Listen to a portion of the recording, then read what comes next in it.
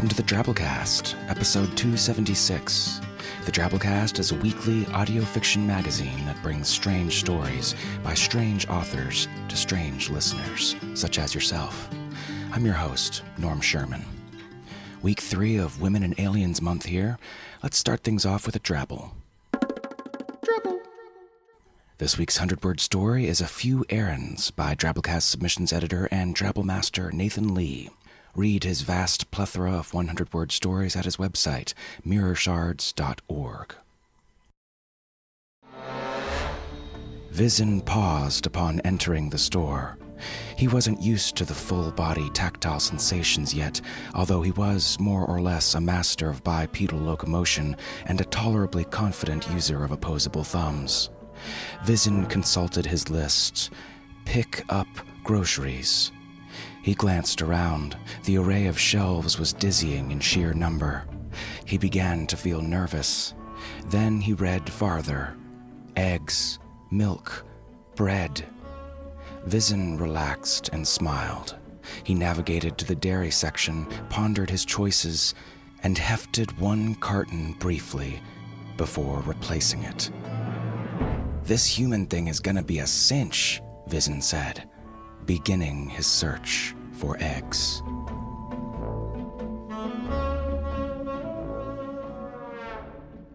And for our feature story this week, we bring you Hullabaloo by Diane Turnshek. Diane teaches physics and astronomy at Carnegie Mellon University. In 2012, she spent 2 weeks at the Mars Desert Research Station in Utah, researching living in a Martian colony. So if anyone's equipped to write about aliens, it's probably her. She's the founder of Alpha, the science fiction and fantasy workshop for young writers, and she's a contributing author to the 2011 award-winning writing book, Many Genres, One Craft. The story first appeared in Analog, July 2009. The story's read to you by Marguerite Kenner, editor and voice behind Cast of Wonders, a young adult fiction podcast that you've got to go try out if you aren't listening already. Really good stories in the young adult genre, always read and produced really well. They're at castofwonders.org. So, without further ado, we bring you Hullabaloo by Diane Turnshek.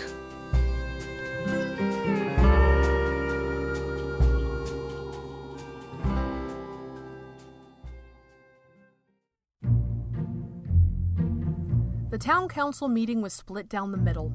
Hullabaloo colonists on one side, and Fenella Elane Tyne on the other. Jerram stood in the back and admired the way Fenella strove to convince the tired farmers. Pacing around the podium, she brought to bear the power of unmatched intelligence, impeccable honesty, and polished verbal skills. In the discordant discussion that followed, Jerram studied her serious face. She was magnificent, but hopelessness coursed through him. She didn't have a chance of winning over anyone to her side, and he did not have a chance of winning her. A red strobe light cut through the hall. Immediately the crowd silenced. From his position at the back of the dome, Jerram unsealed the soundproof hatch, giving entry to the very last of the colonists to arrive, workers and their families from Loose Lips Ridge. He purposefully left the door open wide while the stragglers quietly found their seats and removed their earplugs. It was the least he could do for Fenella. The loud, random outbursts they heard through the doorway were on her side. "Hey, Joe, give me a hand with this." "Oh, shit!" What's that noise? Why are you doing this? But, Mom... Be careful, Jerram. Look at those little creatures! Achoo! Oh, shit! What was that noise? Achoo! Show yourselves! Who are you? Be careful, Jerram. Patches of brilliant blue, green, and gold fur decorated a small animal that crept up to the door, as if to spy on the meeting. Jerram ignored it. As uncomfortable as he was in the spotlight, he hesitated until all eyes in the room were on him. Then, moving with studied precision, he forced the hatch closed, sealed it, and redraped the soundproofing patch. Then he faced Fenella, transferring all the attention he had garnered to her.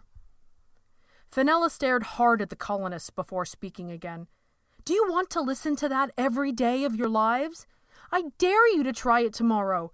The noise level of the mimers has increased in the months we've been here, with no sign of forgetfulness on their part." Fenella punctuated her points with finger stabs at the household leaders. Even with the shush laws, at the rate that they're picking up our occasional dropped word, this glorious planet will soon become a cacophony of copied voices, unable to support a sane, intelligent, hearing population. Avoidance of speech is not the way. We must act. Jerram had to break up several fights during the discussion that followed. Weary muscles made for frayed tempers. "Show yourselves," Blazin and "Achoo!" to Nellie were booed when they tried to speak. People were simply sick of hearing sounds from their mouths. The speakers in the parade that followed each had their own reasons for ignoring the mimer problem. "There are too few of us left. Where are we supposed to find the time and energy for research? They're too beautiful to hurt, and you can't study them without disturbing their lives. Let's deal with issues important to the success of the colony first." The voices were different, but to Jerram they all translated to, "No, Fenella." As point after point went against her, Fenella's beautiful face set into a stubborn frown. It was Jerram's duty to sum up the meeting, even though he didn't want to. His elevated status as the quietest one among them gave him power he hadn't sought and didn't feel comfortable exercising. Beyond that, speaking around Fenella always made him tongue-tied. "I caution you to have patience, Fenella." His midsection knotted with tension. "We appreciate your willingness to bring up this issue." He balked, and Fenella grabbed the chance to interrupt. "I can't live like this," she said. Her breathing sounded labored. "I've told you all I've learned about the mimers, which isn't much, but how can you not want to learn more? You're all living in a dream world." Her voice cracked with emotion. "Patience, Jerram? Patience?" "The mimers are an unfortunate aspect of this planet." Jerram looked down, then around at the dome, anywhere but Fenella's face. "We will deal with them in our own time. Shush laws stand. Meeting adjourned." Jerram found himself being hustled by the crowd to Fenella's side.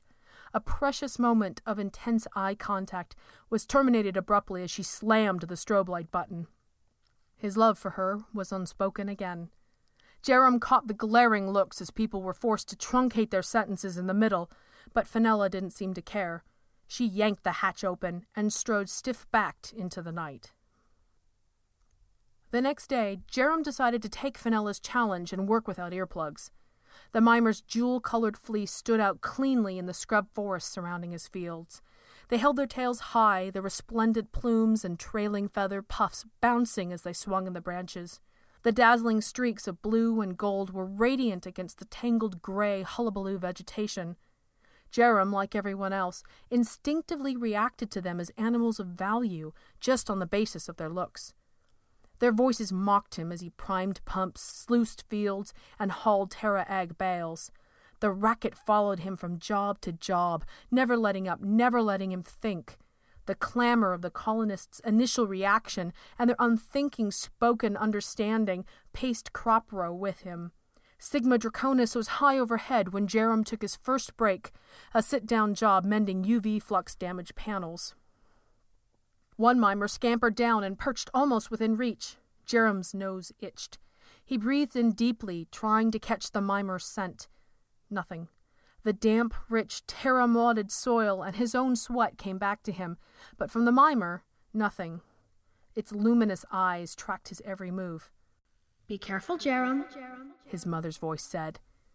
That one always got to him. "Who are you?" it said. Who indeed, he wondered. Just a guy trying to do his job. When the mimer mimicked Roxy's involuntary orgasmic outbursts, he hurled a stone near it, scaring it away, but the echoes around him were merciless. He threw down his tools, stomped to his flyer, and let the gathering wind drown out the piping din. The homesteads were set up in pie-shaped wedges, the farmhouses close to the center. Jerram passed, "Oh, shit!" clearing, and veered left at, "But, Mom!" knoll. Planetary landfall had been a shoddy, disastrous affair, with a contingent of scientists bearing the greatest losses. The number of colonists that had survived was miraculous thanks to the thick, springy vegetation they had crash-landed onto. The farmlands, the only portion of the planet that had yet been explored, lay near the center of the large southern continent. The same dense, fast-growing brush that had saved them was now damning them to farming hill. Even with his slow, short-hop flyer, it didn't take him long to reach his cabin. He had hoped that one day it would not be his cabin alone. He had thought of Fenella with every beam he had put in place. Fenella was waiting for him outside his front door. Surprise almost made him blurt out her name, even with all the months of practice. When it had come to breaking the shush laws, there was no doubt who had committed the crime.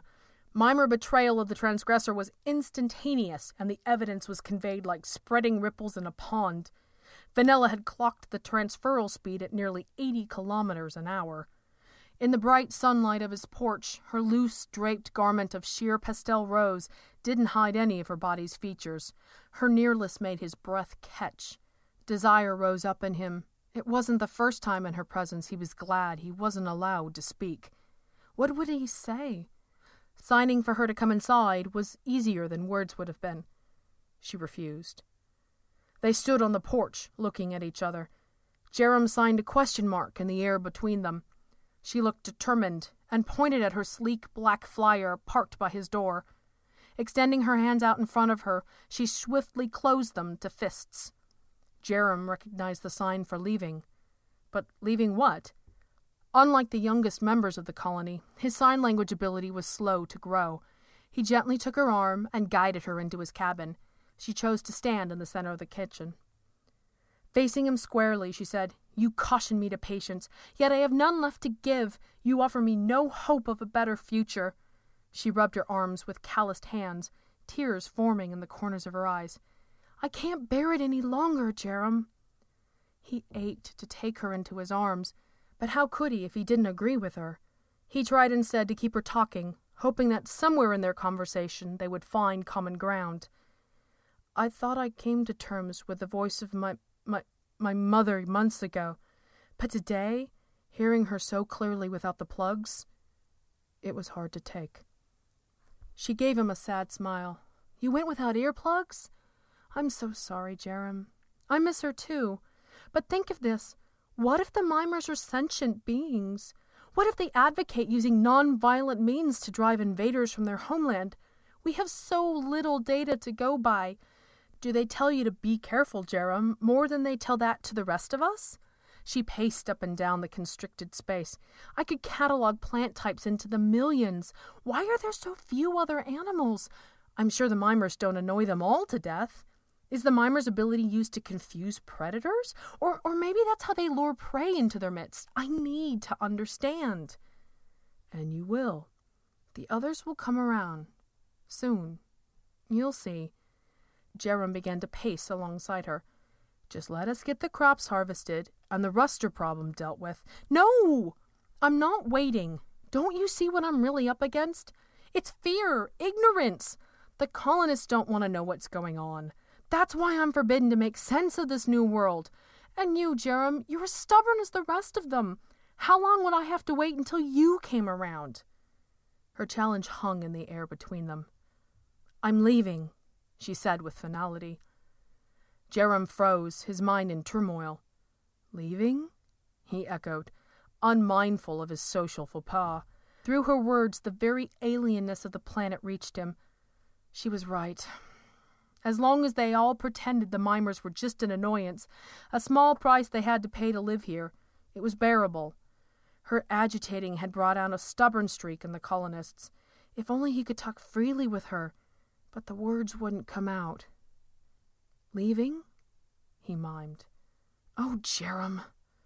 I'm leaving the safety of the colony.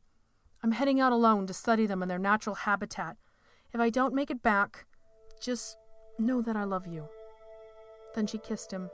So unexpected was it that his head hit the wall behind him. Off balance, he clutched at her, his hands finding purchase on soft curves.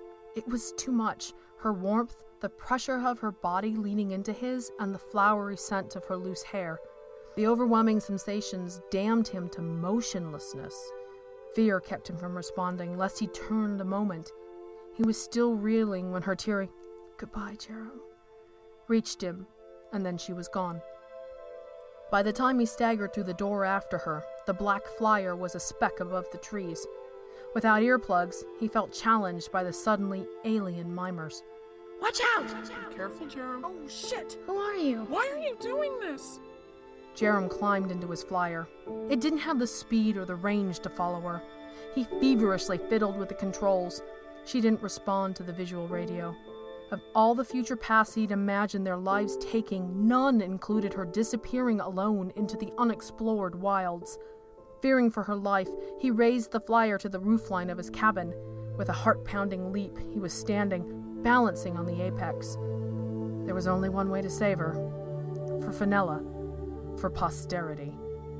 Gathering all his courage, Jerram shouted from the rooftop, "Fenella, I love you! I love you! I love you! I love you! I love you! I love you! I love you! I love you! I love you!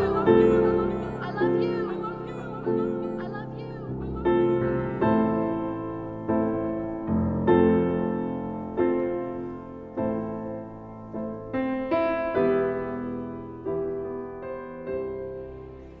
And that was our story. Hope you enjoyed. I love you. Those words can be so hard to say for some, and so easy to say for others. Reminder, one more week to go in the Drabblecast People's Choice Awards. Hit up forums.drabblecast.org or the Drabblecast Facebook page to vote for your favorite story, art cover, and Drabble of 2012 from the finalists in the last round listed there. The winner receives the Drabblecast Sacred Chalice of Glory and will be super appreciative of your support, I'm sure. You've got till March 25th. All right, moving on to our 100-character story winner this week. First-time winner, Horst Ragnarok, with this one here. His crime was subject to the jurisdiction of Poseidon. As is tradition, he chose the means of punishment, firing squid.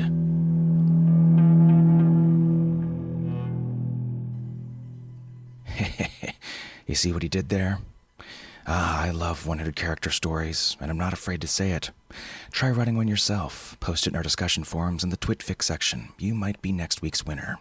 Follow us on Twitter @the Drabblecast. All right, folks, that's our show. Remember, the Drabblecast is brought to you with a Creative Commons Attribution Non-Commercial No Derivatives license, which means don't change, don't sell it, but feel free to share it all you like. Special thanks to our kick-ass episode artist this week, Kelly McCavaney. Kelly's an artist and Excel monkey living in Berkeley, California. Check out her blog at randommarks.jux.com. Our program was brought to you this week by Nikki Drayden, managing editor, Nathan Lee, our submissions editor, and our art director, Bo Kyer, with additional help from Tom Baker, David Carvin, and David Steffen. Until next week, folks, this is Norm Sherman, reminding you. The evening saunters to closing. The waitress turns chairs upside down. Piano player picks up his tip jar and drink, and the bartender shouts last round. An hour ago this place was loaded, and noise filled the room like the smoke, and laughter and curses spilled like booze from a glass. Words were all slurred when spoke. Yes, words were all slurred when